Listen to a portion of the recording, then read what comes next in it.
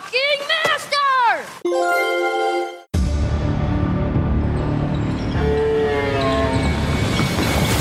You don't fight. Your friend fights. She's not here anymore. You follow the rules, you become an officer. We're the only thing holding this all together. Riley, where have you been? I will tell you everything. You have to come with me for a few hours. You trust me, right? Open your eyes. Tonight, I'm gonna show you the 4 wonders of the mall. If you come back, we could be running things. We're like the future. You're a firefly? Yes, Ellie, put it down. None of this shit was even about me. Get ready to run.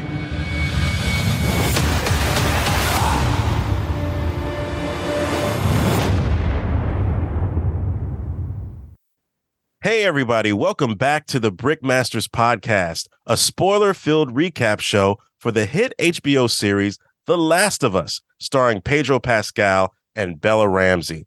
And with me throughout most of this endeavor is my wonderful co-host, media studies professor, Dr. Veronica Paredes. She's back. How are you, Doc? Doing good, Chris. I feel like love is in the air. Do you feel it? Indeed, it is. Indeed, it is definitely in the air post Valentine's Day, even. Yeah. How have you been? We missed you. That's sweet. So glad to have you back. What we're going to talk about this. We're going to talk about episode 7, Left Behind, directed by Liza Johnson and written by poet laureate Neil Druckmann. He's only eclipsed by a character that's made reference to in this a couple of times this episode, and I'm really enjoying the callbacks. We'll get into it, but what did you think of last week? Since you weren't on last week, you were on vacation. How did you feel about episode 6? What did you think about that? Yeah, I did. I enjoyed it. I liked your recap with Rod. Listened to it. There was a lot of sweetness in seeing Joel and Tommy reunite, right? To see that brotherly love, even if it was short-lived. Yes. And it was nice to see Tommy's new, family that he's making in Wyoming. It was cool. I enjoyed it. Yeah, it was good. I really did like it too. A lot of I don't know, I wouldn't say foreshadowing, but a lot of hell, I don't know. Is there a better way to say, like, a lot of things that are elements in part 2 of the game we saw that in the last episode, and the way that they're moving things along. Rod and I talked about this. You and I've talked about it before too, with the pacing of the show as a whole. It's just really good. I really love it. I really love how this show's just kind of moving along. And it's funny to me when people say there's not in much action. Some dude that I went to high school with, I noticed on Facebook, he was like, The Last of Us, I'm only giving them one more episode, man, because I don't know what's going on here. After, what does that mean? I don't know. I think it's just maybe too slow moving for him. Yeah, that's a really weird. I don't know why you would be drawn to this, knowing that it was a game that was. I mean, there's not much surprises here. About what you're getting into. And you haven't played it, it's not much of a surprise to you. We know that Last of Us, the video game, was like a very innovative in its storytelling. So right. I don't know why you would expect that to be completely dismissed or changed or transformed into this iteration of it. It's kind of weird. What are your expectations if, like, you wanted more action from Last of Us, Yeah. It's like we've said this throughout this whole thing, the medium is the message. Shout out to Marshall McLuhan. And if you're playing a video game, you want to be entertained. So you want to fight these hunters and infected, you're gonna fight this horde of infected, you know. In the game, maybe not so much, maybe because of budget restraints. But what I've seen is enough. And then you don't know, and we don't know what happened off camera. You know that from episode 5 to 6, there was 3 months had passed, and you don't see everything that they go through. Right. In the game, there's instances of a character like in writing in a diary and talking about, oh, I almost got caught up in this horde of infected, but thankfully I got out, you know. Right. And it's sometimes it's the stuff that happens off camera that builds the character, and we actually get to see this character building more in the TV show, which I appreciate. You know, I appreciate both both adaptations, or, well, I would say I appreciate the adaptation of the video game as well as the text of the original piece of media, which is the video game. Yeah. Which had its own limitations. I don't know. I think that I think the way that the art that's put into making these infected, and maybe that person wants to see more of that, you know, wants to see more clickers. But, you know, the episode before Kin, it's just like there was so much action, you know, in the episode in Kansas. Endure and Survive. Endure and Survive. Right. So it's just a bit silly, I think, to want that to be every episode. Yeah. I think that looking back on that, on Kin, into the episode we're talking about today, it's interesting that they explain so much of the context of like where Ellie's coming from. You know, because in Kin, people are like, what's up with this girl? She's so aggressive, so bold, she's swearing all the time. You know, so she's kind of out of place in Wyoming, in the older couples, you know, domicile in their house, and then also in the settlement in Wyoming. So, you know, that's a great point, because Rod and I didn't touch on this, but Ellie is a city girl. Even though she's restricted by the confines of the QZ, she is essentially she's a quintessential city girl. Yeah. You know, for what that means in this dystopian America. And she's scrappy. She's a survivor. She's had to be on her own. She's independent. She's not coming from a community, even though the Fedra, it's an institution. I mean, she's a city kid, but then also from like she's been imprisoned. She's institutionalized. Right. She's indoctrinated. And we learn a lot more about that in this episode, Left Behind. Yeah. Yeah. And without further ado, let's just jump into this right now. So this is the little blurb for this episode. As Joel fights to survive, Ellie looks back on the night that changed everything. So we open. Great reading. I just wanted to say also, I know the director, Liza Johnson, was faculty here at UCLA. Holy shit. She's really cool. And she's done a bunch of TV, but also some feature filmmaking. I looked her up. Read some of her stuff. Read it. Yeah.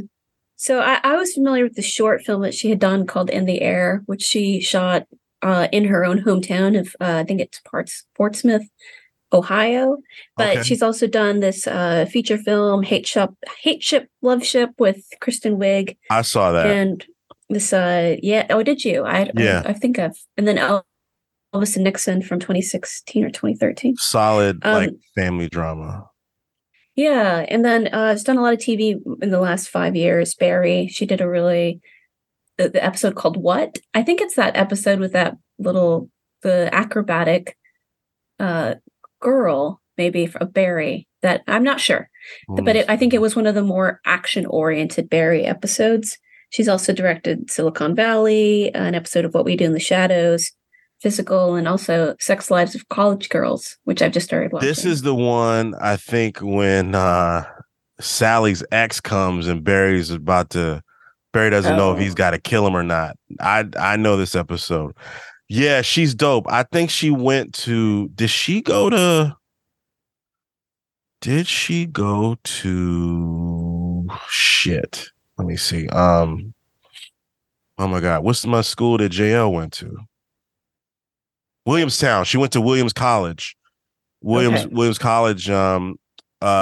She's like 10 years older than us, but she went there, and Williams College is home of the Williamstown Theater Festival, which I was fortunate enough to go to a few times before the pandemic hit. And it's a great place. It's just like a small liberal arts school, but it's a really good school. And it's just beautiful up there. And to see all these great plays. And the last show that I went to, I think Andre Brower was doing a play up there. Oh, And cool. I drove like 4 hours, got a hotel room just to watch Andre Brower tread the boards. And That's awesome. yeah. And Wow. Liza Johnson, great. Yeah, she's dope. Yeah. Don't tell Yeah. her. Do you see her at all, or She was full-time faculty here. She's kind of she'll be around, but a little less so than because she's so busy with her with her TV work? directing career. Yeah, Yeah, which is really exciting and impressive. that's This amazing. episode, Chris, my favorite episode so far. This episode. Yeah, this is the one that I was looking forward to. And I knew you were. Yeah, 'cause I I know you love liked this DLC quite a bit. because everybody, I love the long time, but you know what, I don't like some of the stuff around it. But this was the I don't know, like the flashpoint of like this was when this happened this came out Valentine's Day of 2014. Almost this was about 9 years ago. And there was this kiss, and it was a big deal. And I was just like, okay. I was like, oh, okay, Ellie's gay. And not to say like, oh, I didn't care if she's gay, but it was just like, oh, this is a big deal in video games. Right. This is before Moonlight. This is before, I don't know, before homosexuality. It was in media, but for video games, it was a big deal. And I remember playing it for the first time. I was just like, wow, this is amazing. And it was something that Naughty Dog was doing with this game in particular. At least what it did for me was like, okay, you're giving me this great gameplay. I'm enjoying this game. I really love this story, but these performances are incredible, and it's drawing me in. It's making this world more immersive, and I'm falling in love with these characters. So playing 4 months ago, the DLC, which was connected to part one, it's a part of part one for PlayStation 5. It deepened it because of the higher fidelity of the graphics and the the leaps and bounds that the innovations that video games have made in the past 10 years, to where it's like it even deepens it because the characters look better. The performances are enhanced. The performances, they really didn't touch those performances. They didn't have to go back and edit any performances. Right. They just made the characters look better and the scenery look better, and it just deepened everything. And it's like I caught myself smiling while I was playing this fucking game that I've played multiple times. Like I had never played it before. So to have like really talented actors like Bella Ramsey and Storm Reed portray these characters in real life, it was really beautiful and was great to watch. Yeah, it was sweet. And I'm starting to like, I think as a non-game player, the connection with Ellie, I'm really getting it now because you just love them both. It's just so sweet. You empathize with her so much, and with Riley. It's just it was really, I think, pivotal. And I think it's really interesting in the podcast, in the official podcast, how Neil Druckmann talks about, DLCs are supposed to be sort of like separated or independent storylines. Right. And this seems like pivotal. This is a really important storyline for conveying information, I did watch like a playthrough of the DLC and to see how they kind of intercut it and how this follows the same kind of structure, the Right. intercutting between the flashback in the mall being with Riley and then the flashback in the DLC of getting medicine for Joel in the mall. But just like that's such an important pivot point in the relationship, and not only Ellie's relationship with Joel and Ellie's relationship with Riley, but also the game player's relationship with Ellie. Right. Yeah, and I wanted to shout out. So we know that Ashley Johnson portrayed Ellie in the video game, and Yanni King Monshine is the actress who played Riley in the video game. And if you have a PlayStation 5 and you've never played The Last of Us, you would be doing yourself a huge favor if you bought The Last of Us Part 1 for PlayStation 5 and you get the game the way that the creators intended for you to play it, the best possible way. And it's a really beautiful story. And we got 2 episodes left. Ellie mentions Riley at the end of the game. And she makes they talk about her in episode 1 too. So episode 1 of the show, and she's mentioned in the game. You don't know who she is until you actually play the DLC. Yeah, I see. Mm-hmm. Yeah, and I think I did show you that before. Like a screenshot of it, like a playthrough of it. Yeah. All right, let's get into this thing. Let's do it. All right, so we open on a snowy suburban neighborhood. There's a driveway that's tracked with blood leading up to the garage.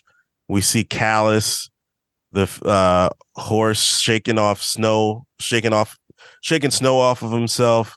And then we see Ellie trying to patch up Joel's wound, and Joel tells her to just leave him and go north to Tommy. He physically pushes her off of him with the little strength that he has. He's trying to get Ellie away from him. And then we see Ellie walk up the steps. She leaves. We see her leave the room.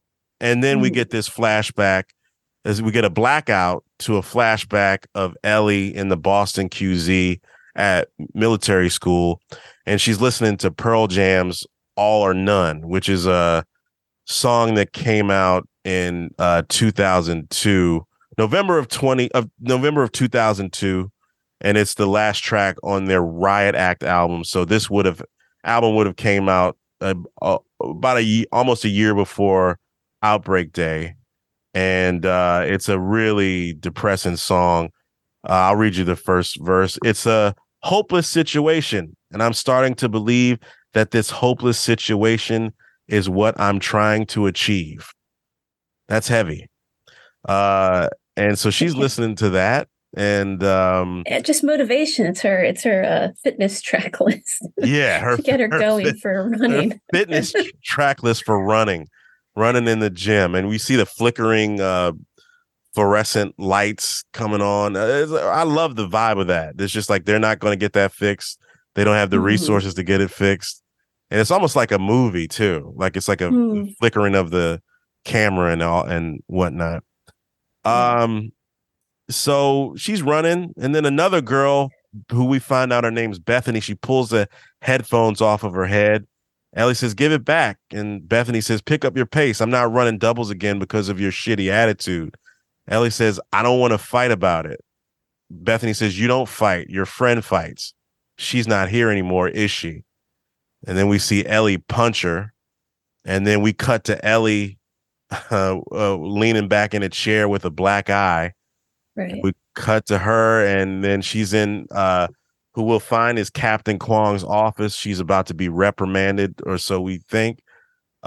She sees a picture of Kwong's family and turns it around to look at it. And the officer Kwong comes in. He sits down. He says, "What's going on? You've never been well behaved, but the last few weeks." Oh, and he turns his picture around with his family. we assume they're probably dead. You know, if Bethany, she says Bethany started it, and he says, well, Bethany's in the infirmary with 15 stitches. Ellie says, good. She's proud of that. She's proud of that. Yeah. And he says, okay. She says, just put me in the fucking hole. I'm like, damn. Because I put you in the hole three times and three times and it doesn't work. So I'm going to try something new. Ellie says, what? He says, I'm going to tell you the truth. You're smart, Ellie. You're so smart. You're stupid. There's two paths ahead of you. He takes out a coffee, shows a coffee mug. He says, one path, you keep acting like a grunt, you get the life of a grunt. Up at dawn, walk the street, walk the wall. You eat shit food, you do shit jobs, you take shit orders from your patrol leader, who'll probably be Bethany. And that'll be your life from now until you catch a bullet from a firefly or fall drunk off a roof or get your hair caught in a moving tank tread. Then he puts a set of keys beside the coffee mug. And if you look at this keychain, there's a Naughty Dog symbol on the keychain. That's like a little Easter egg. And he says, there's the other path. You swallow this pride of yours. You follow the rules. You become an officer. You get your own room. You get a nice bed. We eat well. We don't go on patrol. We're cool in the summer. We're warm in the winter. And best of all, when you're an officer, you get to tell the Bethanys of the world exactly where to shove it. Ellie asks, why do you even care? He says, I care because no matter what anyone out there says or thinks, we're the only thing holding this all together. If we go down, people in the zone will starve or murder each other. That much I know. There's a leader in you, and one day it could be your turn or not. So which way? Ellie says, keys. Then she gets up. She says, can I have my Walkman back? And he gives it back to her. Your thoughts on this opening sequence of events, Veronica? I gotta say, I did think when she was running, oh man, Ellie's running really slow. All the girls are passing her. Music. It's the soundtrack. What is she doing? Mm-hmm. Yeah, I don't blame Bethany too much, but she messed around with the wrong kid. And I think that what's interesting is it's good to see Ellie in her element, see her with other kids her age, other girls. She is quite short. She's quite short. Kid, yeah. Yeah. And as a short person, I like it. I like seeing her. Because sometimes the short kid, you feel like you can, when they're not being protected by someone else who's stronger, taller, you can pick on them without any kinds of consequences. So it was nice. I kind of understand why Ellie's proud of the stitches. This actor that plays Captain Kwong, I recognized him. I mean, he's been in a lot of things. His name is Terry Chen. Okay. But I recognized him from The Expanse. I don't know if you saw that. No, I think you told me about that show. Yeah, on Apple he TV, plays right? The father. Maybe. I'm not going to remember. Or Amazon. Maybe I saw it on Amazon. Yeah, it was maybe Amazon. And so I thought that character, he filled out quite well. Like even like a small role like this just shows how the show is like pretty thoughtful, even with like a kind of minor character like this. I thought he was really right. Like I think they mentioned in the official podcast, putting a face to like a more friendly face to the Fedra officers who have been pretty much depicted as terrible fascistic heads, as they get referred to later. But this guy's nice and he's paternal and he cares about her. Oh no, does he come back? Well, Riley mentions him later, and I was like, that's a good point. I was like, this motherfucker. No, that's a really good point. Yeah. So later on, we find out that he doesn't expect much from Riley, which, surprise, surprise. Exactly. Because she's black. Yeah. Oh my God. So, but in this moment, right. I think that you can understand why Ellie is going to push back against Riley's reaction to Kwong, because she doesn't tell Ellie about anyway. So it starts to make sense, but we can understand a little bit because Ellie does have a perspective as a white kid who's short and underdog, and kind of probably also Kwong sees something in her too that he's not willing to see in someone like Riley. But yeah. And people have their favorites, and what they're trying to do is show the humanity of these people, whether it's good humanity or bad humanity. And it's all like a different perspective of what we would normally see as these NPCs. You know, these people that just move the story along. And it's good on them for doing it. I'm just not buying their brand. Right. No, I think that's a good thing to bring up. Yeah. With that later thing. Definitely. But yeah, this is supposed to be like the sweetness and kind of gives us a motivation for why Ellie's going to defend Fedra. Right. So we cut to the night, Ellie's room. And I wanted to say also Pearl Jam, that record. Pearl Jam is one of Neil Druckmann's favorite bands. And Andy Klein's favorite band. Andy Klein favorite too. Yeah. And so they come up heavy in part 2. There's one particular song that comes up heavy in part 2.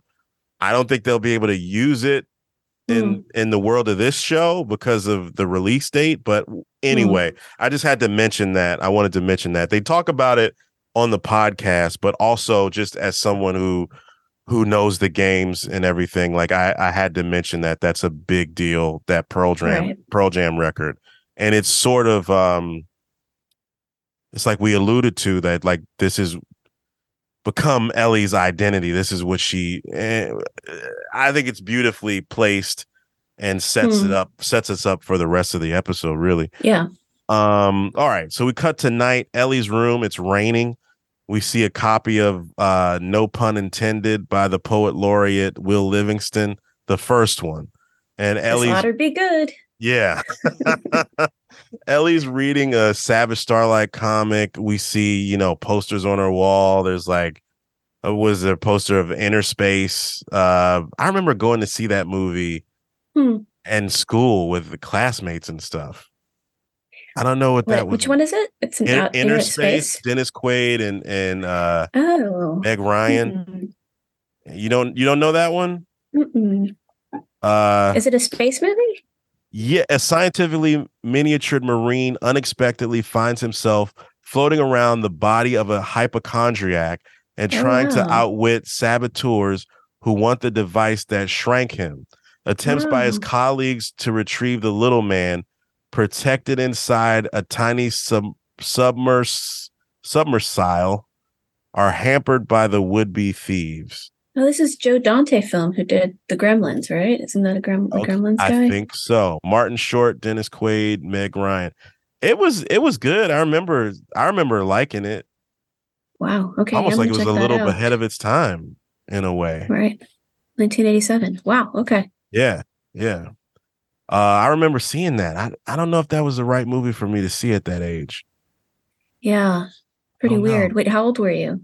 I had to be, if it came out in 87, I had to be 7 years old.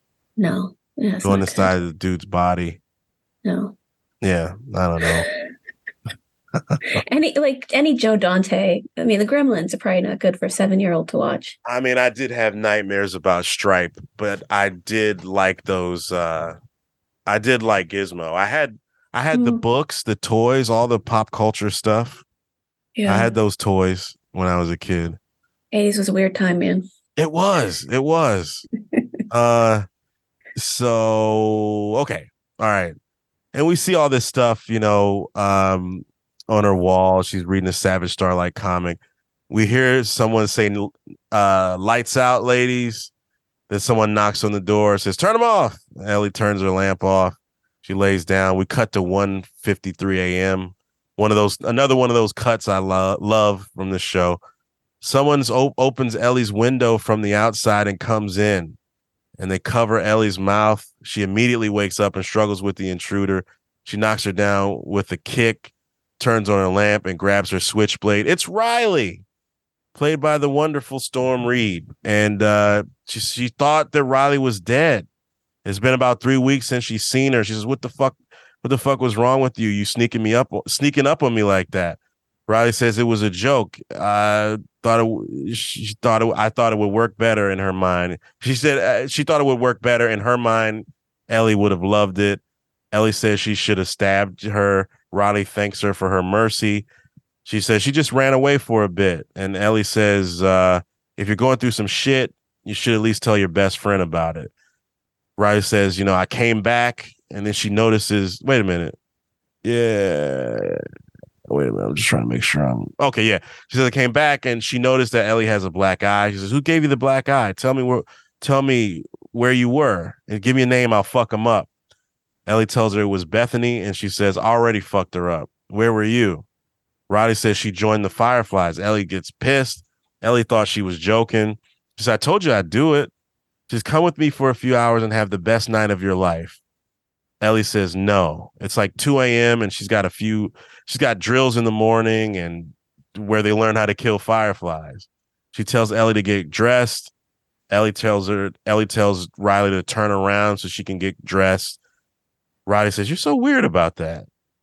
She looks at Ellie's desk and sees her Walkman. It's an AHA greatest hits tape.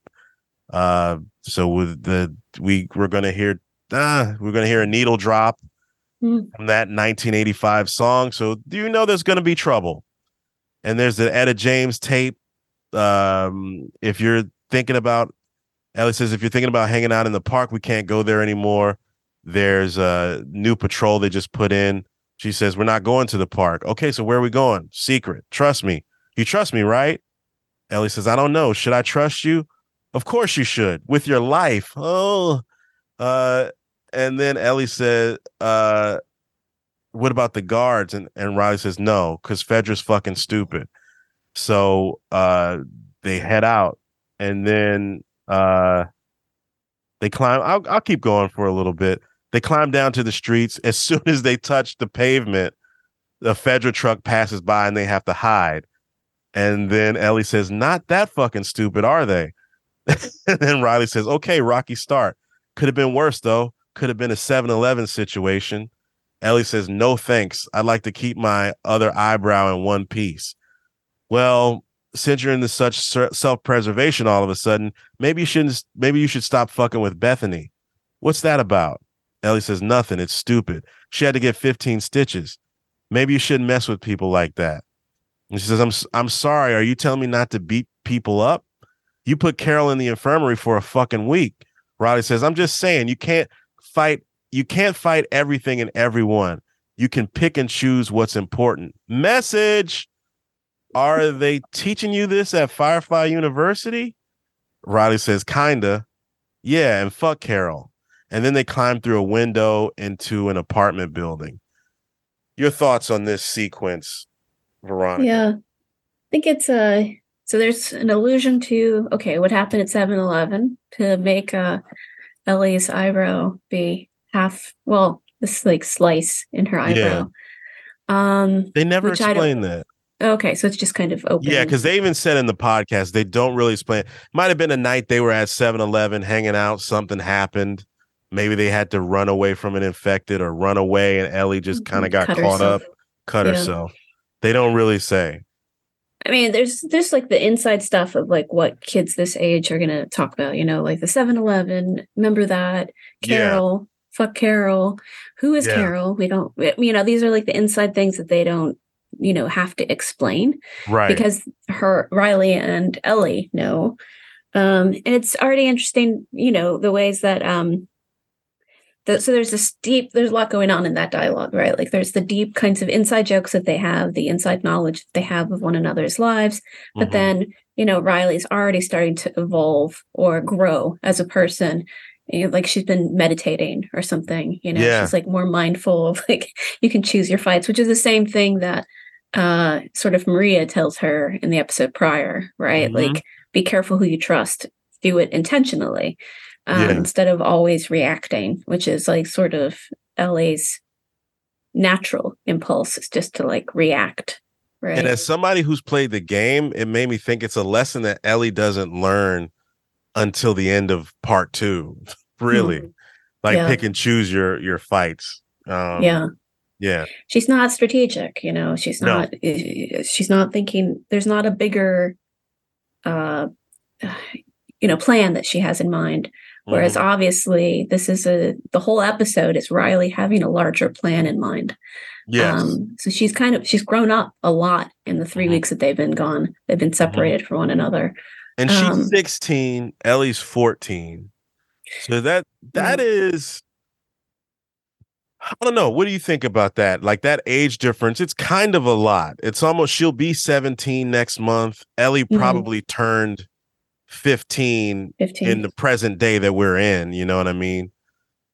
Yeah, I think that, in this kind of time period, the kind of like difference that might have, the kinds of differences we have in age might be different in this other, like, if a disaster happened, right? Right. Like, is there a 15-year-old has to grow up a lot faster?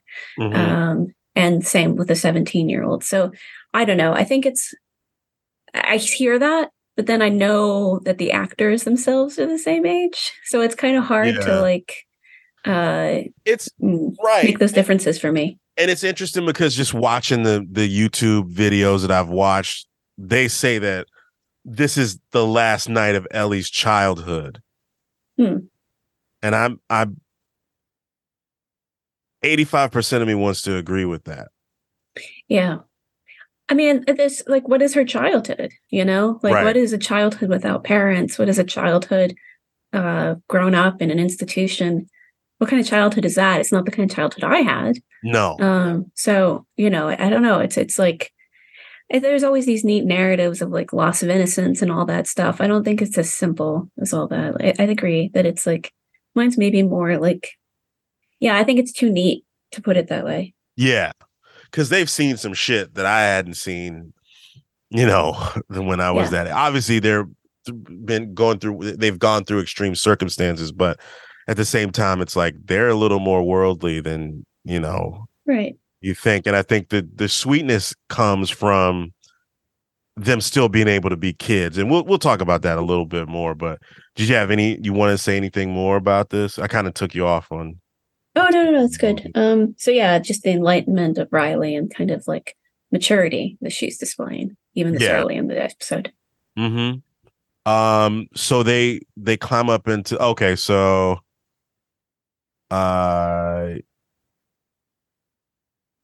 so they climb into this apartment building. I think maybe possibly one of the funniest lines of the episode. Ellie says, so they climb into this apartment building. Ellie says, "Wow, look at how the water runs down those rusty mailboxes. This is really the best night of my life." That's so funny, so sarcastic. They climb up the stairs. Ellie says, "How many floors?" Riley says, "Like 2. Cut to them getting to the 7th floor with the door that says 7A. We know that it's the 7th floor because the door is 7A. Ellie says, 2 floors? Fuck you. Riley says, I was a tad off. They start laughing. I love this stair climbing motif that just keeps coming around. There's also Tess and Joel climbing with Ellie. Yeah. And them being old. Yeah. And they're super young and they're tired. And they're athletes. Yeah. Essentially, they're soldiers. That thing is pretty funny. Well, and Ellie can admit to her fatigue with Riley because she trusts Riley. Yeah. She has to show off when she's just met Tess and Joel. Right. And so they they open up the door. They see there's a dead dude in the hallway. And Riley says he wasn't there yesterday. And next to him is like a bottle of whiskey of some kind. Ellie says it's not moonshine. It's from before the outbreak. And he must have used all of his cards to get it. And then Riley says, no one told him he couldn't mix pills with that shit. Ellie says, I think he knew what he was doing. We think those pills probably came from Joel. Then all of a sudden the body just like falls through the floor. The girls scream and they start laughing. And we cut to them on the roof. Ellie asks Riley if she's drinking it or what. Riley takes a swig and says, ugh, yum. Then Ellie takes a drink and says, it's great. She strains through it. They laugh. Ellie says, is that the first dead body you've seen? Riley says, my parents. Ellie's like, sorry. Riley says, that's fine. Gimme. Takes another sip of the whiskey or whatever the adult beverage is. Ellie asks to hold Riley's gun. She says, they kind of make me swear to not let other people handle my sidearm. Ellie makes fun of her. She says, let me hold it. And she does. Ellie says it's heavy. Then Riley motions for her to give it back. She gives it back. Ellie says, so what happened? You started dating some firefly? This is where she's trying to The walls are coming down a little bit. She's trying to see what's up. She says, "Oh, you started dating some Firefly dude," and was like, "Oh, this is cool. I think I'll be a terrorist." And Riley says, "Yep, that's it. We're getting married." Riley knows how to give it back to her. Like the tennis match. This is all flirting. This is way flirty. The first swig, Ellie's face. It's all flirty. The way I've done that before. Riley's your boyfriend, you fucking kind of thing. yeah. It's very cute. I've did that before. And she says, "We're getting married." Ellie says, "But really, why?" And Riley says, "One night you were in the hole. She got bored and she snuck out and ran into this woman who's like 40 or 50. And she was impressed. 40, I don't know, 50. Like 40, 50, I don't know. Old. It's like our age. yeah. Like, I don't know, fucking old. And she says she was impressed at how she was sneaking around, avoiding the guards. And she asked, what she thought about Fedra. And she says, so I told her the truth. They're fascist dickbags, and they're the ones that should be getting hanged for their crimes and not the people. And she's like, all right, you want in, you're in. And that's it. And she said, no, she says, that's it. No weird initiations. Riley's like, nope. She said, I said yes, and now I'm a Firefly. Ellie says, that easy to give up everything? That easy to give up everything, huh? And she says, by everything, do you mean becoming a fascist dickbag? Ellie says, I mean, I don't know if it's that simple. In a way, Fedra kind of holds everything together. And Riley says, as much as I love arguing with your stubborn ass, we're kind of on a mission here. Then Riley jumps across the roof, one roof to another roof, to another building. Ellie follows suit. There's a nice little sequence, kind of like the video game.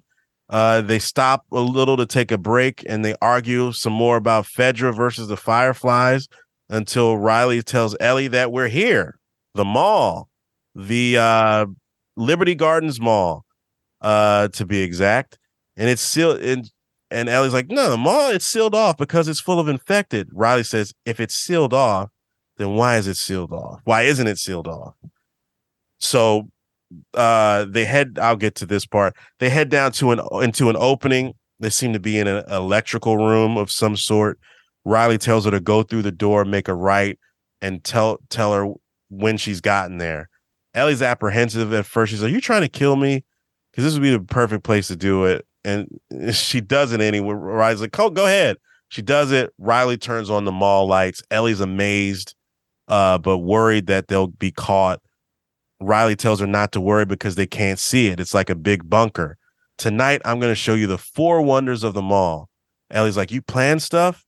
Then there's a needle drop of Take On Me by Aha, actually 1984. So that's Trouble. We know it's Trouble. And that song, that song is a big record for part 2.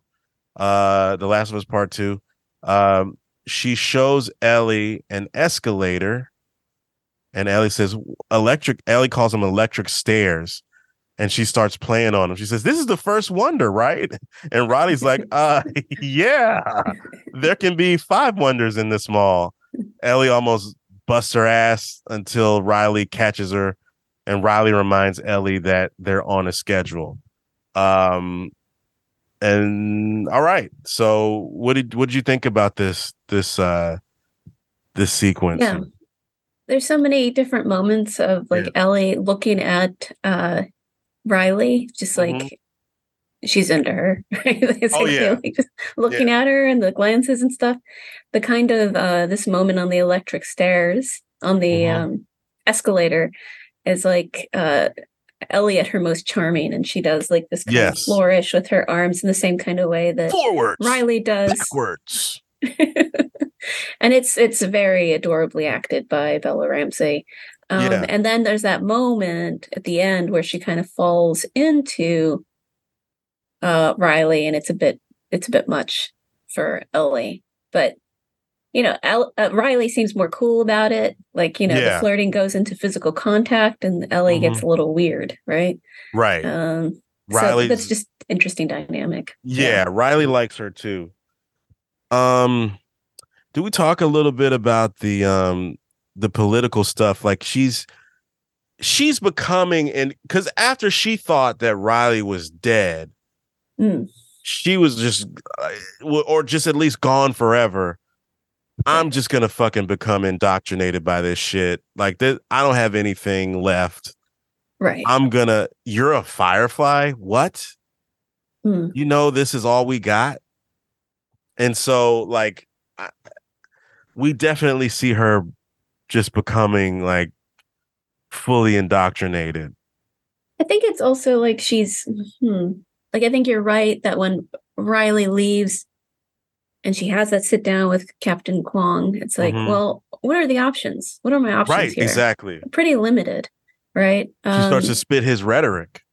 She doesn't even think of potentially, I mean, maybe she does in that time before, of going after Riley, trying to find her. But I don't know. Maybe she just assumes that she thinks that she's dead. But yeah, there is something about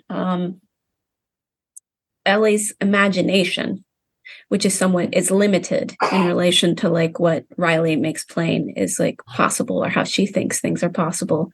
And we'll get an answer about why that is, like how she's thinking more expansively. Yeah.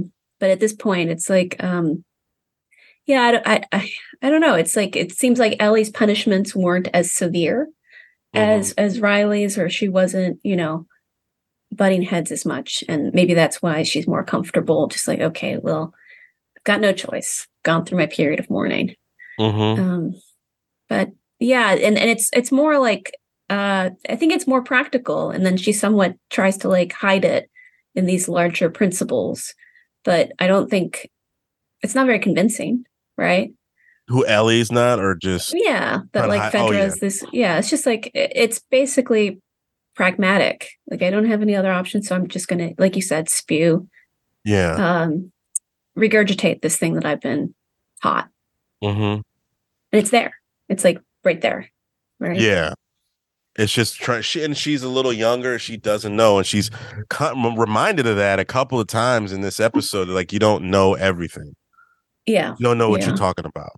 Yeah, and White she's girl. reckless, right? Like even on this electric stairs thing, Riley is holding her because she's almost falling. I mean, they can be quite dangerous escalators. They can be. Like I've seen TikToks of people getting fucked up on escalators, and it's one of those things. Like, it's the brilliant way that Bella Ramsey plays this kid who could be a goofball in one moment, and then somebody who can defend herself in the next.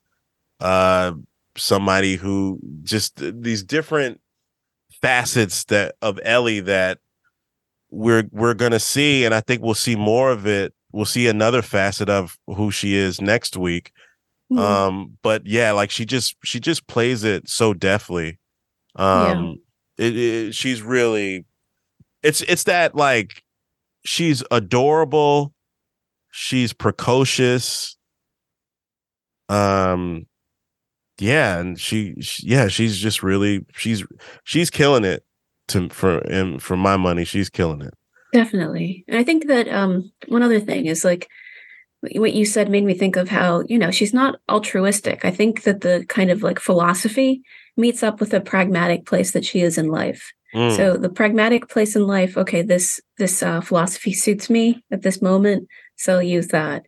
But she's not altruistic. And I want you here. You're my friend. Right. I love you. You're my friend. And I want this, so I'll try to convince you of this. But really, I'm convincing myself because this is the point where I feel safe.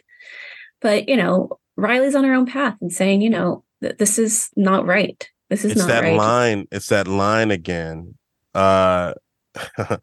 That it's a hopeless situation. I'm starting to believe that this hopeless situation is what I'm trying to achieve. So we kind of see Ellie stuck in the first verse of that Pearl Jam song. Yeah. That's fucking shit, man. That's wow. Yeah. And she's on the escalator, Chris. She's not going forward. She's not going backward. This podcast is fucking deep, bro. All right. So then we cut to a movie theater in the mall with a Dawn of the Wolf poster, and it's Part two.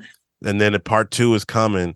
This is basically Neil Druckmann. I don't know if he's necessarily making a jab at Twilight, but it's certainly a thing because this isn't in the game, but like this isn't in Left Behind. I don't think it's in the game, part one, where Joel and Ellie see a poster of this, and Joel said, "Oh yeah, I saw this," and Joel and Ellie's like, "Who dragged you to go see that?"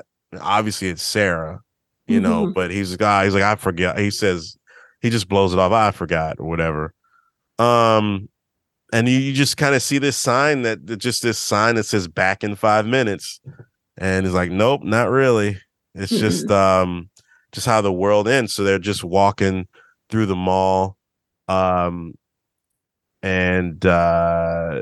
Riley says, not exactly full of infected, is it? And Ellie says, okay, you were right. Ellie wants to stop and look at some of it. And Riley's like, nope, time is of the essence. She's trying to keep this party train going on schedule. Ellie asks her, why do some of the that bad transcription? Why are some of the stores empty and some are not? Riley said her mom told her that people started looting when everything went down. The military shut it down. So there's the stuff that's gone is the stuff that people needed the most or wanted, she guesses. Ellie says, right. So sneakers and not soap.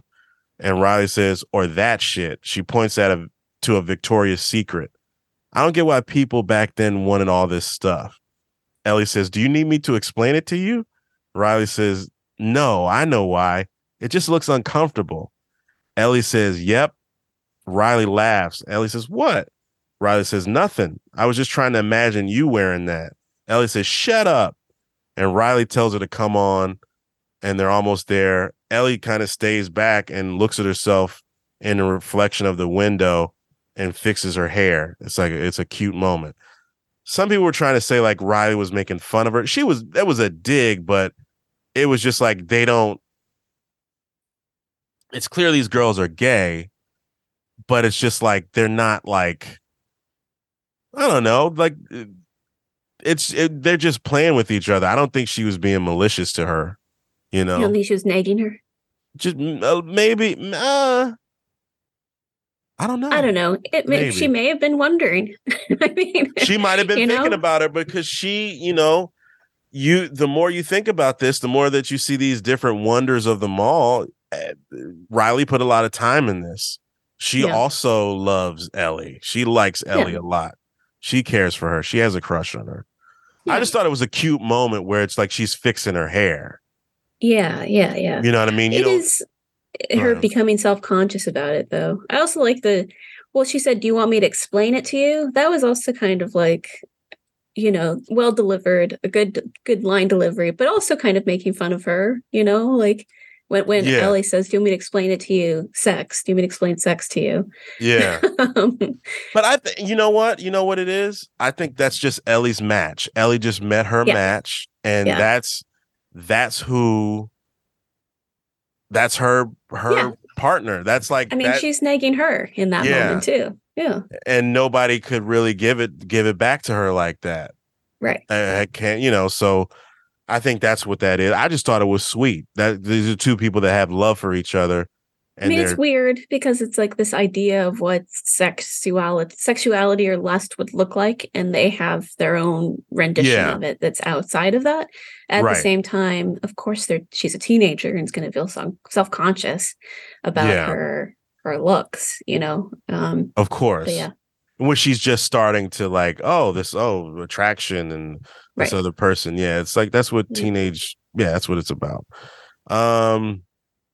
So Riley tells Ellie to stop and close her eyes and give her hand.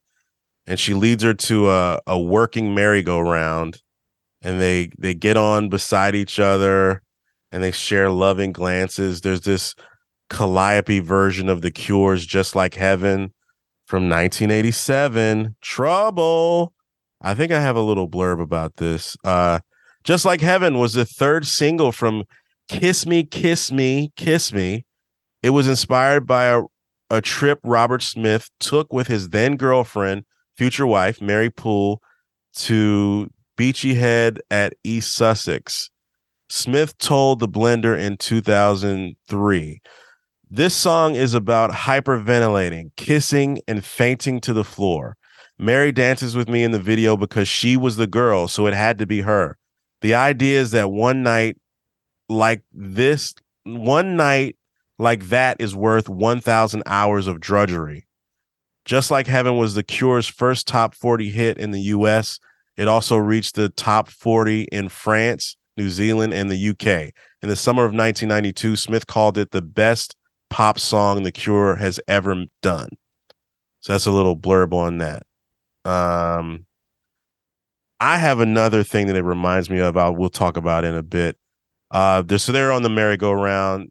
This song is 1987. Like I said, it's Trouble, and they take out the alcohol. They drink. They didn't drink this much in the video game. In the video game, there's this. There's another story about this guy named Winston who was a survivor, and he had the alcohol in his tent. And they've made trips to that mall before, and they found out he died and whatnot, and then he had some alcohol in his tent, and you could choose to drink it or not, in the game. So the merry-go-round stops. Ellie asked her, "Did you really leave because you actually think you could liberate this place?" And Riley says, "Don't say it like it's some kind of fantasy, Ellie. They've done it at the other QZs, set things right the way things used to be." Ellie's bummed out because she's losing Riley. That's me editorializing. And it says, "Yeah, we could do things. We could take over, run things." Riley says, "You could be running things. I turn 17 next month. That's when you get your assignment. You know what Kwong gave me? Sewage detail. Standing guard while people shovel shit. That's what they think of me. That is not in the game." She says, "Why didn't you tell me any of this?" Riley says, "I don't know. I panicked and I ran. And the longer I was away, the harder it was for me to come back. Is that making sense?" Ellie understands. Riley says, "You're the one thing I miss from that fucking place. If that makes a difference." Ellie smiles. And Riley says, "There's 2 wonders down, 3 more to go." Ellie doesn't know how it's going to get any. Ellie says, "I don't know how it's going to get any better. You got me these horses with all these lights." Riley gestures over to a photo booth, and Ellie asks if it's a time machine. So there's this little animated rabbit asking to insert $5. Ellie's like, "Fuck you" to the rabbit. And then Riley pulls out $5. And Ellie says, "Have you done this before?" Riley says, "No, idiot. I was waiting to do it with you." She puts the money in. They start posing just like the video game. You can do that in the game. And in the game, you could share it to Facebook because Facebook was out in 2014. So that's that little part. What did you think about this moment? Because this is where really Riley breaks this shit down, and she's like, "Yo, I'm gonna say I'm black without saying this shit. I'm gonna bring up race without bringing it up." That's really, the MO of the show. Yeah. yeah. At least that's my agenda anyway. I was like, "Oh shit!" I was like, "Okay, wow, fuck, Yeah. fuck, Yeah, Kwong." Well, and Ellie understands, those are the full details of how they are both understood differently in the QZ. And I think that's like a piece of information that was really important for Ellie to have for her future determinations in the episode. And I think that, after that, the sweetness of like Riley saying, "You're the only thing I miss." And the smile that Ellie gives is just like so sweet. Yeah. And then I did watch the photo booth sequence from the game in relation to this one, and it's just I don't know, they're a lot closer in this, like the blocking here. Like it's a lot more like, are they going to kiss here? What's going to happen? So I don't know, that kind of like opening up really starts to, I think, deepen their bond. Yeah, I like that. And then Ellie was like, "Oh, get off." And Riley's like, "Oh, okay." Right. Because it's Riley's comfortable with her. Ellie's not comfortable yet. With physicality. Right. Because she hasn't been, she doesn't have a family. She hasn't been loved on. whether it be from a paternal figure or like, or this new thing about with a person at her age who she's attracted to. Yeah. One thing, this is just my nerd shit that I'm bringing in here. This made me think, this sequence made me think of this record by one of my all-time favorite artists, St. Vincent. She had this record called Teenage Talk, which was not on her album. It was like a demo for her self-titled album that really brought her into the mainstream. And but they used this on Girls. They used a song on Girls, and it's basically about her reminiscing about being a young girl, stealing her parents' car and like hanging out with her girlfriends. I think I took a blurb. Oh wait, I don't know if this is that much more. I'll read it. Fuck it. The last demo holdover from St. Vincent's eponymous album's recording session, Teenage Talk, is bittersweet and brief, reflective of its coming of age subject matter. The single premiered on the TV show Girls as a 2-minute version that closed out the episode. Tad and Lorene and Avi and Shana. Anyway, the full version later premiered in a live performance on The Tonight Show with Jimmy Fallon. I remember that. Girls' music supervisor Manish Raval is the one who got a hold of the track, saying, "I said to St. Vincent's people, we love Annie and she and Lena need to be friends. Is there anything laying around?" They sent us a demo of the song called Teenage Talk that she hadn't released yet, and it was amazing, and Lena flipped for it. It was just this was like, I'll read the first verse. Katie kept the list of times now that she had really done it. She swarmed, so we swarmed like flies, pretending that we weren't terrified to. We snuck out that night, rolled the Chrysler down the driveway, but once we were inside, couldn't figure out where we were off to. And that with the choruses, that was before we had made any terrible mistakes. Well, that's just teenage talk. Pinky swear that you won't go changing. Drank so much that night, carved the state of Texas in our forearms. You know I never loved you more than when we were hiding from those sirens. Oh, we laughed so hard, threw up in your mother's azaleas. I don't know. I just fucking I love that song. I'm Not a Girl.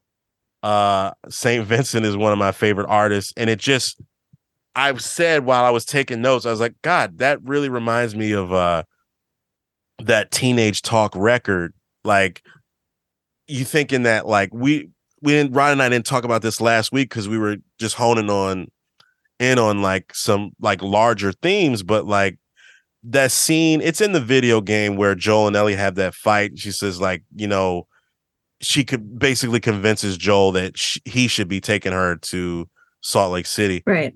And she's looking at that diary in that house and saying, this is what they cared about.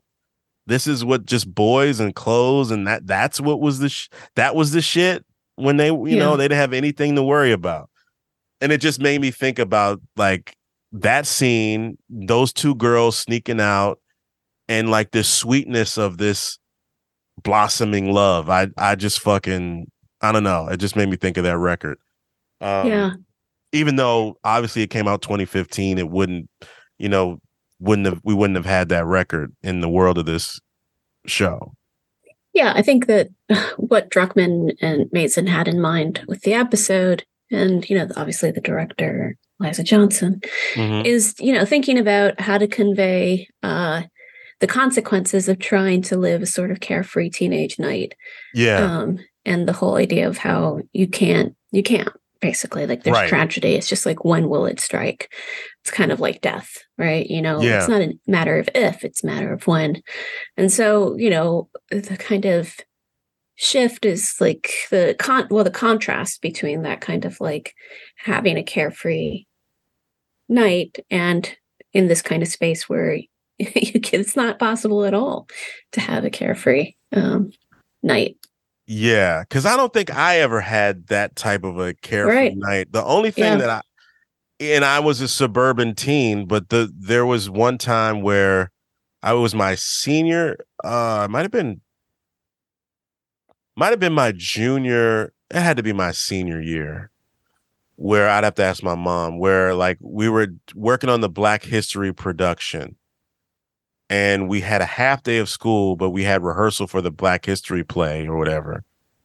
And I went to Wendy's with these, I think 3 girls. I drove them to Wendy's. It was like 3 to 5 minutes away. And my mother happened to be at the fabric store at that same strip mall. Oh no. And she caught me, but Oh, no. I wasn't doing anything bad. I wasn't like, I'm going to sneak out and go. I just said, we're just going to Wendy's. And my mother just happened to be, and I didn't really get in trouble, but the girl that I had this crush on was in the car. Like she was in the car and my mother was like, you shouldn't. My mother kind of my mother is high strung and she kind of reamed me out a little bit. And in front of the other kids? In front of the girls? She was like, she's like, but take them back. Or I don't even remember, but I remember when I got home that day, it wasn't even that big of a deal. But she kind of embarrassed me. And you don't want to be yelled at by your parents in front of your crush. It's awful. I was embarrassed, but like it was just kind of like one of those moments where my mom, my parents were just like, if something would have happened, you'd be fucked because of insurance or something like that. Right. And that was kind of a thing, but like that's probably the quote unquote worst thing that I did as a young teen. Yeah, no, I think the whole thing about like the St. Vincent lyrics and the use of it, TV show Girls, it's like it's proximity to whiteness, right? It is whiteness. It's within whiteness and that kind of thing.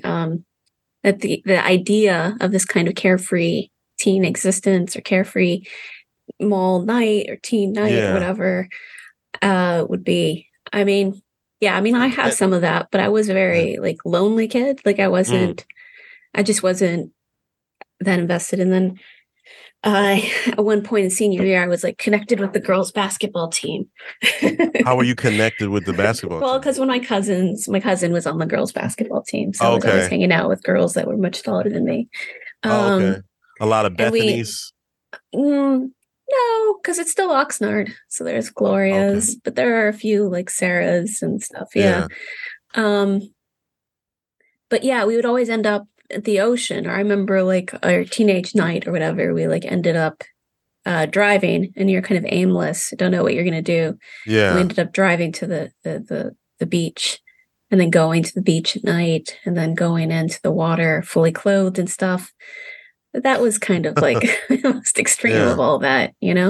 And it's kind of like Charmed, right? Because we lived in California, so it could end at the coast. But it's relative to your existence. It's not, you don't have to shit on the life that your parents worked hard to give you. You know what I'm saying? Well, and I think it's also, like what we've been talking about throughout is like the proximity of Latino identity, specifically my own, to like whiteness in the way that I was raised. Or, like there are other kids that didn't have that, or, you could live in Los Angeles and never know the ocean and all that stuff, wow. So, it's interesting. Yeah. No, it made me, now you saying this, it's making me think like, because I always talk about this on the regular feed of the podcast where like Prince George's County in Maryland was like, now that we talk about having vocabulary for certain things, it's like, that was Wakanda back then. Like it was not odd for me to be like, oh, this black guy is my dentist. This guy is a doctor. This person is a professor, teaches at this place. They're black. She is an executive. She is a lawyer. This kid's parent, so it wasn't like a weird thing for me to be. And there could be some elitism in that. But I was, at the same time, I was grounded because of my parents were laborers, like they worked hard for everything they had. So it was just kind of like you walked with that type of purpose where you want to do stuff. But like that hanging out, like I'm thinking about Annie Clark, who is 2 years, she's born in 82. So she's like 41. Could have been Sarah. She was a suburban Texas teen Right. Like there's a record called The Laughing Man off of Daddy's Home, the latest album, where she's talking about a lost friend, a friend that died, and it was just like, and there's a, I think there's a beauty in that. I think because I think girls might taint it a little bit because people feel some kind of way about Lena Dunham. Sure. Yeah. But like I just still think it's just really evocative of like those moments with your friends, even though I'm not trying to put this on you, but just hearing you talk, maybe we were just kind of squares. The two of us were squares. Definitely. I know I was. Yeah. All of my social events in high school were school related. Yeah. They were fun. I mean, I was doing the plays. I was a basketball manager. I was a peer minister. All that stuff was like related to the school, and then outside stuff, yeah, it wasn't really that much. I mean, like maybe working at the theme park and stuff, Adventure World, Six Flags and stuff like that. But yeah, this thing of like breaking out or like sneaking out, it's just nothing. I would not fathom that. I would never even. I mean, it would be a lot more interesting. It makes for a lot more interesting teenage stories. But kids being at parties drunk and like going, I don't think I got invited to that kind of stuff. Yeah. And I didn't care. I didn't care about that. The you girls were crying in your room. No, the girls that I liked were nerds too. You know what I mean? So like it's fucking AP English nerds. Yeah. That's cute, Chris. Yeah. So you would have been Fedra. I mean, don't you think you would have been like an officer? Or do you think that I don't know about that. I don't know. I was pushing against authority a little bit, but like I mean, it depends on what Fedra it was, because if it's like we're not sure what the racial I was dynamic of this Fedra was. I was a legislative intern also. But if it was Fedra in Prince County, you'd be totally Prince George's County. I would. Yeah. I was not ROTC. I was still an artist. I was in drama club. Yeah. Yeah. I was an artist. I don't think there's arts in Fedra, right? I don't think they have drama school in Fedra. No. Yeah. So they didn't do that. So yeah, you're right. It's got to be ROTC. Yeah, I wouldn't, and I didn't do that. I didn't want to do that. And I think at that age, I definitely had seen Full Metal Jacket, and I said, I'm not going into service. I had seen like that first part of like boot camp and all that shit. I'm never. I mean, we were both confirmed Catholic though, too. The other thing. There is there's like an organized kind of like fitting into these organizations and like, okay, I know my role, I know my place, these steps. And it's like, if this were a world where it's only ROTC and the arts are completely gone, then what happens to folks like us? Right. Yeah. I don't know. It's a different beast. Like I never wanted to do anything like that. Like I never wanted to. I had everything I needed. Mm-hmm. Unlike Ellie and Riley. Right. A lot of kids in this world. Yeah. And the stuff that I wanted was in the confines of that world. So it's like, oh, you want a PlayStation? Then you work for it. You earn the money and that's you good. Get it. Yeah. That you were instilled with that. Yeah. So like the first time I got a PlayStation, I was working at Six Flags. And I got the money and I gave it to my dad, and he got the Sears discount, and he bought, he got it, and I got the discount. Yeah. Well, to that, we have some video gaming in the next sequence. The Fourth Wonder, great segue, Veronica. I'll go on a tangent.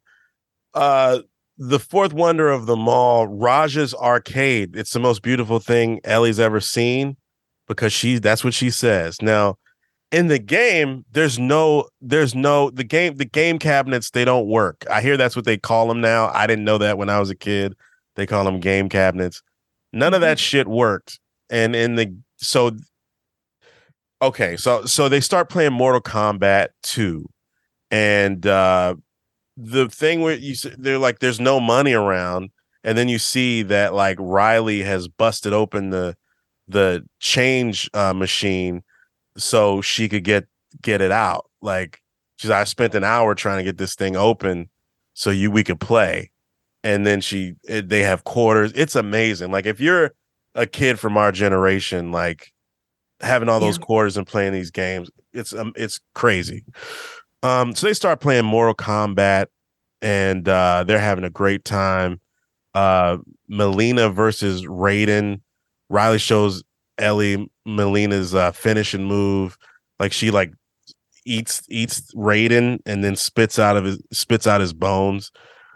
And it's just a great, beautiful sequence. And then the camera starts panning out, pulls out to one of the other stores. It's a toy store, and you see these dolls, and then they go back to the back of the room, and there's an infected that's starting to wake up, and they're still playing, and he smells their joy. Siri, nope, Siri, stop it.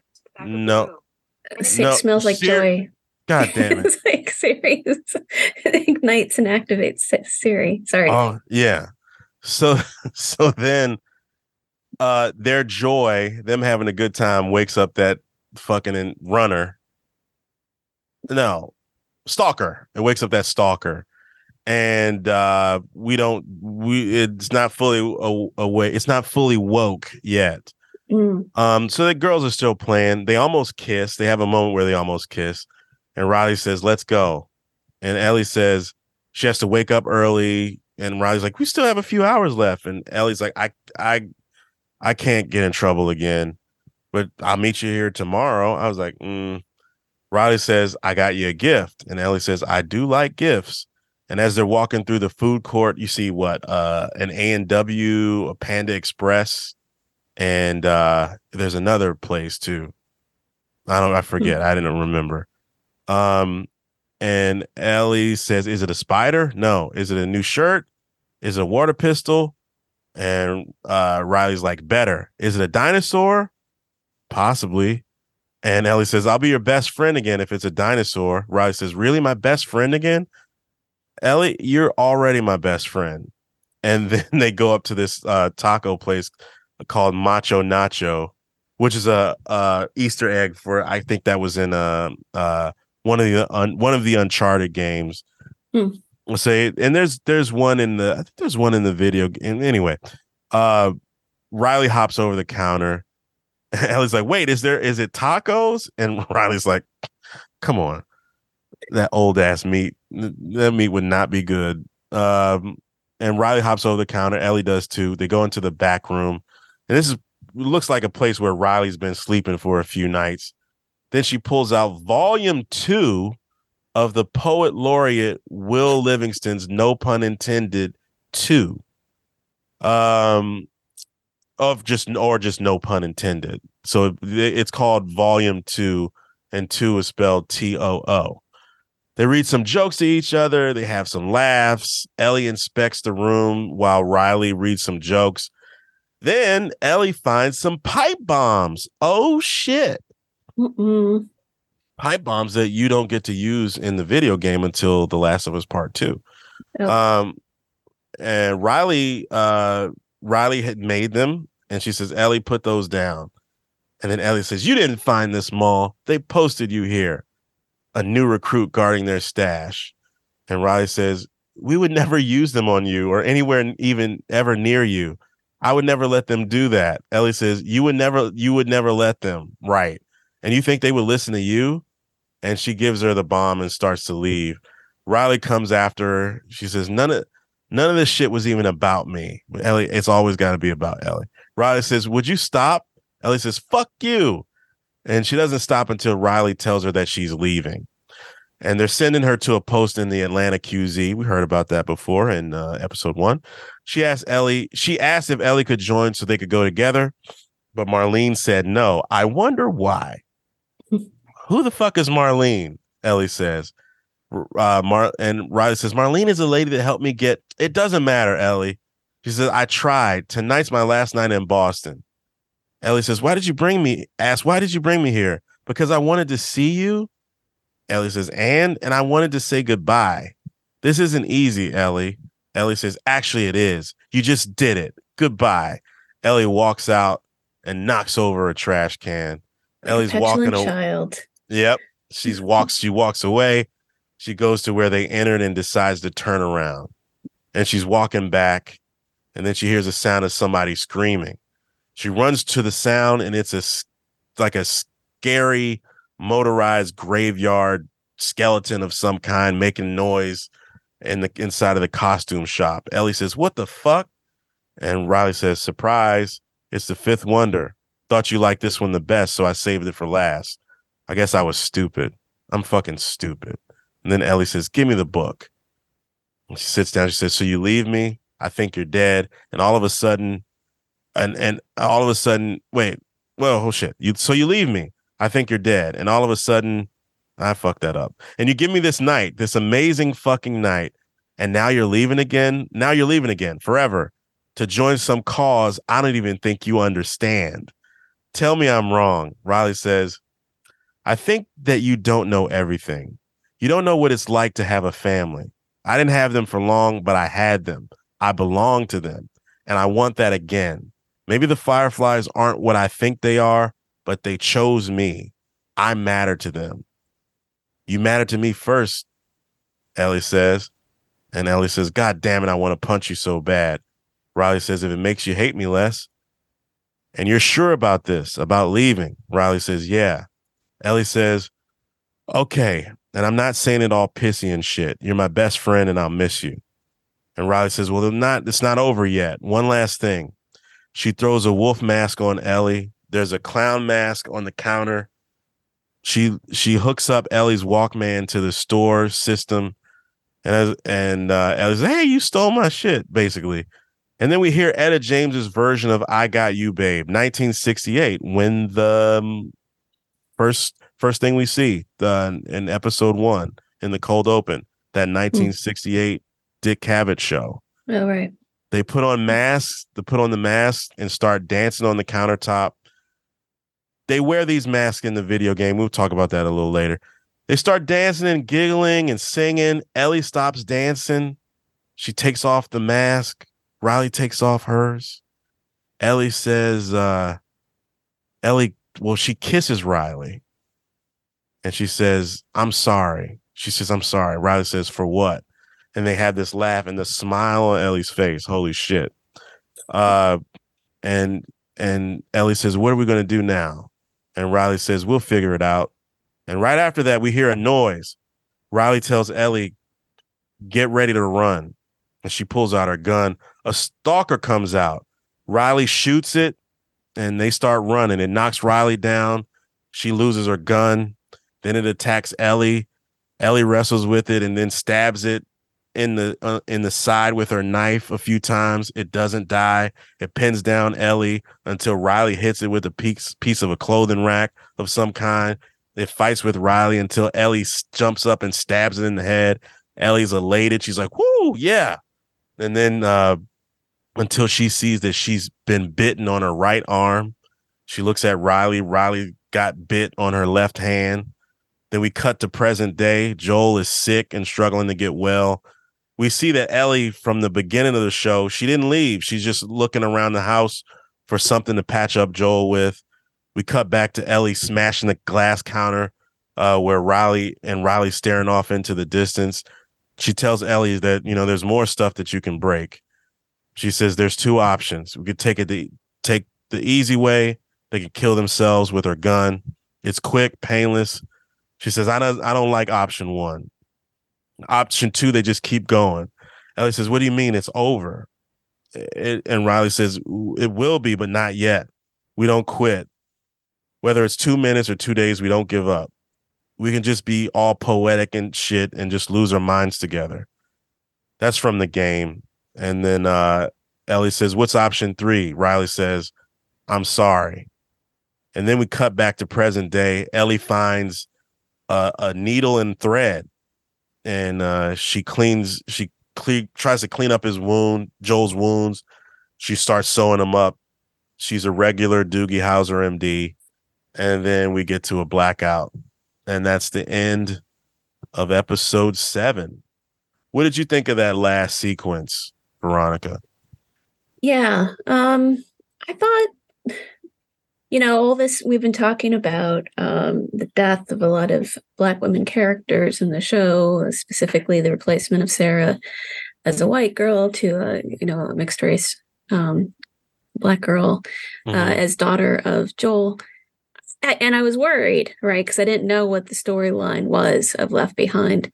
But I thought that the death that they give this is so sweet, like the ending and the kind of monologue and the philosophy. When it comes down to it, the philosophy of life that Riley has is so well articulated in this last bit, right? Yeah. There's 2 options. And then the first option was the one that Bill and Frank choose, right?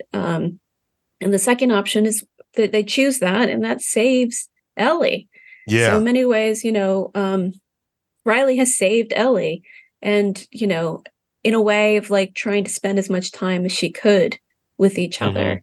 It's really beautiful, and I love that they don't show the actual death of Riley. I'm hoping, that and the way that they've structured it with like having the bookends with Joel, and not having it throughout. And we don't really know what Ellie's choice is going to be, what the option 3 is. We don't know that option 3 at that time is something that's viable potentially for Ellie, right? Yeah. It's really it's so well structured. It's so compelling.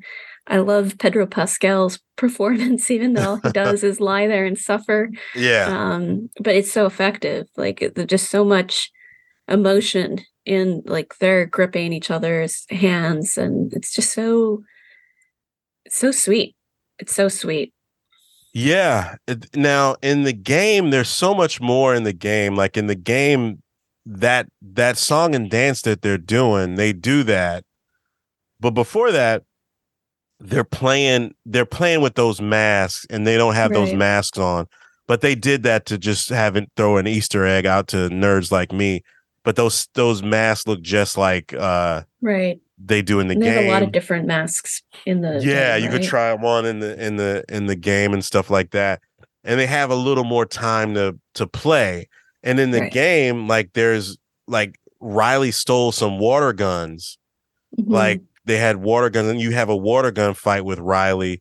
You also have and they make it like an in-game thing.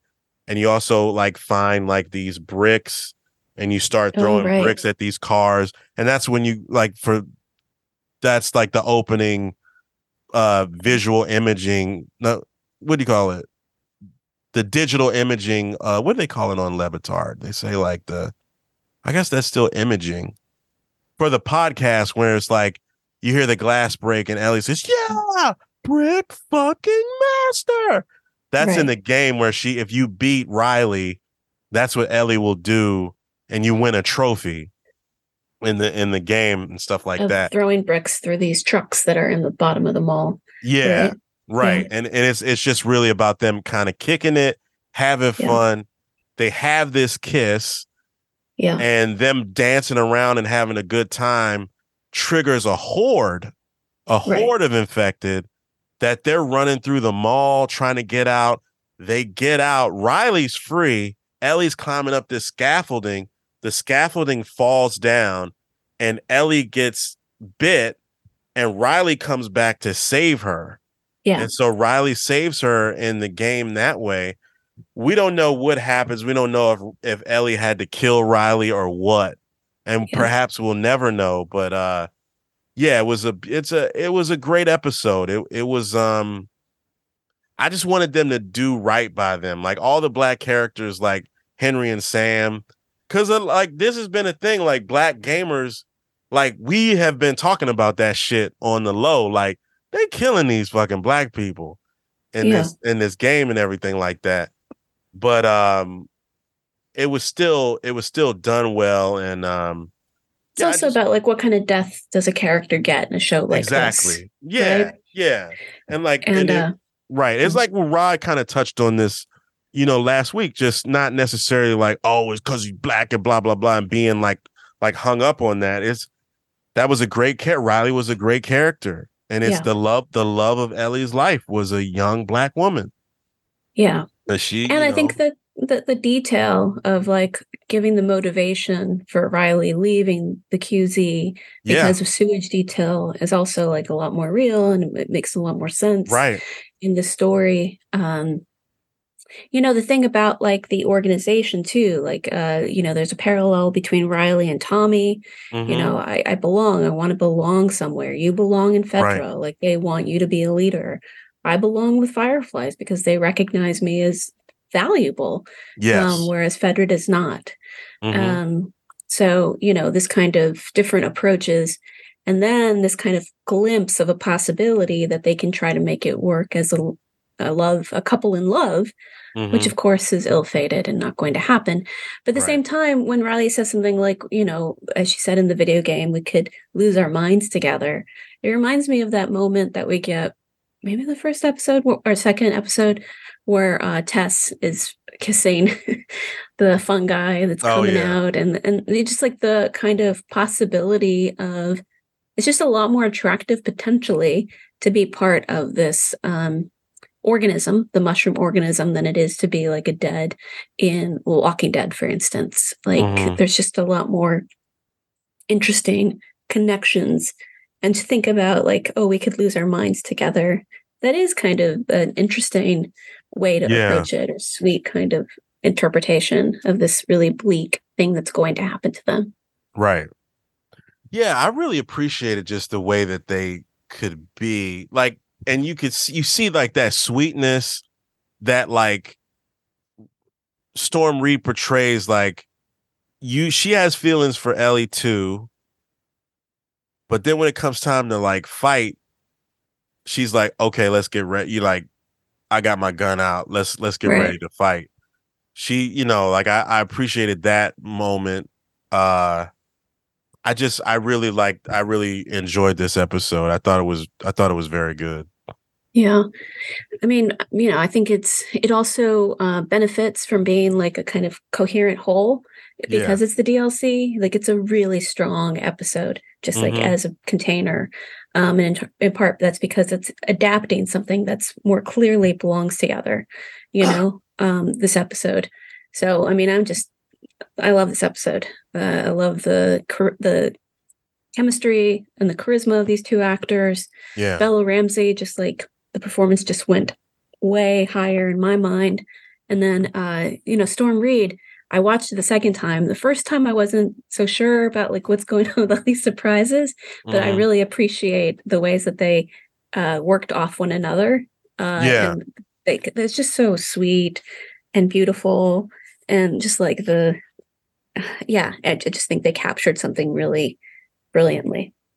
Yeah, it was great. I think this might be Bella Ramsey's Emmy Golden Globe submission. Like I think just like Pedro's was last week, that monologue. I mean, I'm excited to see what happens next week. I have an idea. I know what's going to happen, but I'm excited to see Ellie grow up, because we've seen the shades of like her being a kid. She does that masterfully. Now I want to see her. This is when she starts to become a savage. Like you start to see that, and it's like I'm locked in for it. It's fun to watch her evolve, this character evolve. Yeah. So, and I just love the mall, the setting. I mean, my God, it like is so cool what they've done with this set, and how they were able. I know that they used visual effects for the second story of the mall, just like it's seamless. And I think for our I do have a bit of like for our generation. Yeah, there is arcades. some nostalgia, and it's sad to see some of that shit go. Like, I mean, like the childhood mall that I went to when I was a kid, like it used to be the shit to go to Yeah. the mall. Yeah. And even though I was a square, like, you know, I think when my cousins were 2 years older than me. So when I'd hang out with them, we go to the Springfield Mall and we walk around, or, you know, we do stuff, just hang out, go to the mall. But like, I don't know, like it was something about it. Now that's like that just doesn't really No, they're like happen that ghost much towns, anymore. A bit Yeah. with like brick and mortar retail. But I Yeah. remember I've always loved the way arcades look. Oh my I was kind of God. intimidated Arcade. and scared of them just because, like, I was a little intimidated by, but just the look and the sound of an arcade. Why were you So, intimidated by a place that's supposed oh, to I be never fun? thought that I was a very good video game player and like pretty worried. Mortal Kombat was probably the only game I that I wasn't really good at that liked. shit. No, I Okay. wasn't. I was never. Yeah. But Yeah. I mean, I really liked Mortal Kombat 2. Maybe Okay. mostly Mortal Kombat 2. But what I used to like were these movies about like getting stuck in a mall, spending the Yeah. night in a mall, being in a mall alone, or like Yeah. that mannequin movie. Yeah. Such I remember silly that. movies. Or even like that Romero film, is it Dawn of the Dead? I That's in the think mall. so. Just the idea of like an abandoned mall, a Hmm. post-apocalyptic mall. It's just like Yeah. there's something very, even when we see that hotel that they're in maybe the second episode, it's a glimpse of Yeah. that too.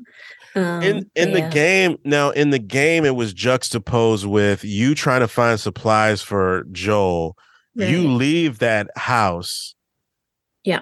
to go find supplies, and you're in Colorado, and there's this mall in Colorado where this like helicopter has crashed into the roof of this mall, and you see that there's supplies in the helicopter, and you have to make your way up to that helicopter to get the meds.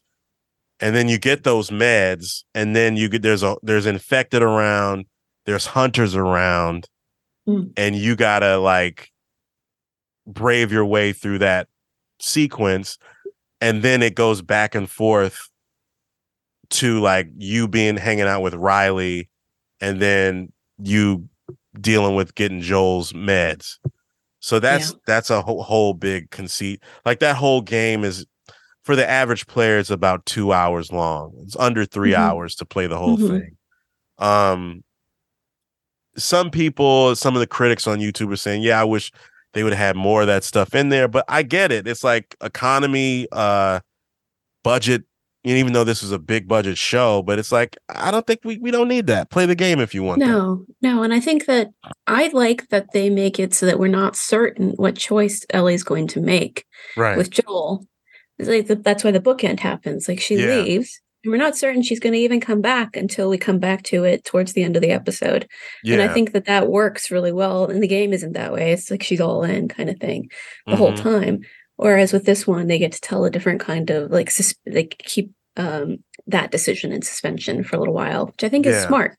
Mm-hmm. Because in the game, like when you're taking Joel to safety at the university after Joel's been impaled, it's like Ellie's already on her John Wick shit, like Right, taking right. people out, and it's like Right. it's a dope sequence, but it's like we don't need to see that yet, but the payoff is going to be huge when Yeah. you start to see her really do that shit, and then when Transform. it's so I'm just leaning on that to be my I guess quote unquote salvation of like things that I'm excited to see that in the show that were in the game. So Yeah.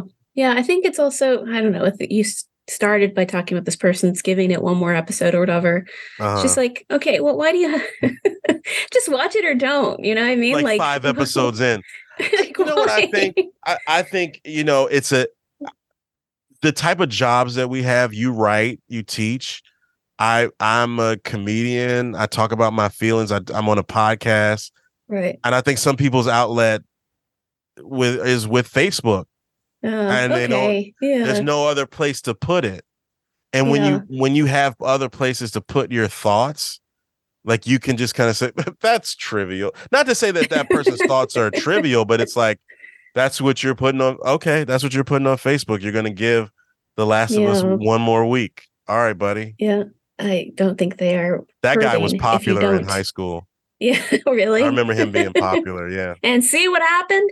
And see where he is? No. With a wife and kids and a happy marriage. And shitting on people's art online for no reason at all. Yeah. Spend time with your kids. Just like go play catch with your kid. Yeah, I think he's doing pretty good. I think he plays golf with his kids. Like he loves his son. Black dad that loves his son. I'm not mad at it. Post a picture of your kid. Don't shit on Last of Us. Just Somebody posted this the other day. I know everybody's watching The Last of Us, but Station 11 is really good. Oh my God. I like Station 11 too. And this is too. Yeah. I was just like, everybody that kid knows. Actor was good. That kid actor in Station 11. She's that kid fucking actor fantastic. Really good. Well, don't you see that character and that other guy, Jeevan? Like that was kind of Joel and Ellie. It's just a story told in a different way. Yeah. And it's the same, essentially the same thing. So anyway, I liked it. Favorite episode. It was good. This ought to be good. This ought to be good. It was good. Thank you. Oh man. I have no other puns. There were a lot more puns in the DLC than there were in the episode. I'll say. Yeah, like if you wanted to get a trophy, you would have to listen to all of Ellie's jokes. Like there's a sequence where you have to she gets that book and you have to listen to every last joke. Yeah. And then in the game, in the main campaign, you have to listen to all of them too in order to get the trophy. I'm gonna try to come up with a better one of my own. I'll try to do it next week. All right. All right. Sounds good. I'll be waiting. You will too? I will not, but I will be waiting for yours. I'll be waiting for yours. Fine. Okay. Well, Veronica, this has been awesome. So glad to have you back. And we're gonna knock out these last two more episodes. I'm gonna give it one more episode though, Chris. I'm not sure. Okay. After episode 8, you'll decide if you liked it. See. Yeah. We'll see. All right. Gonna give it one more time. Thank you, Veronica, as always, for joining me. Thank you, everybody, for listening. We're on YouTube too. So you check us out there. Thank you so much for listening, everybody. Really appreciate you. And we'll talk to you next time. Take it easy, everybody. Bye.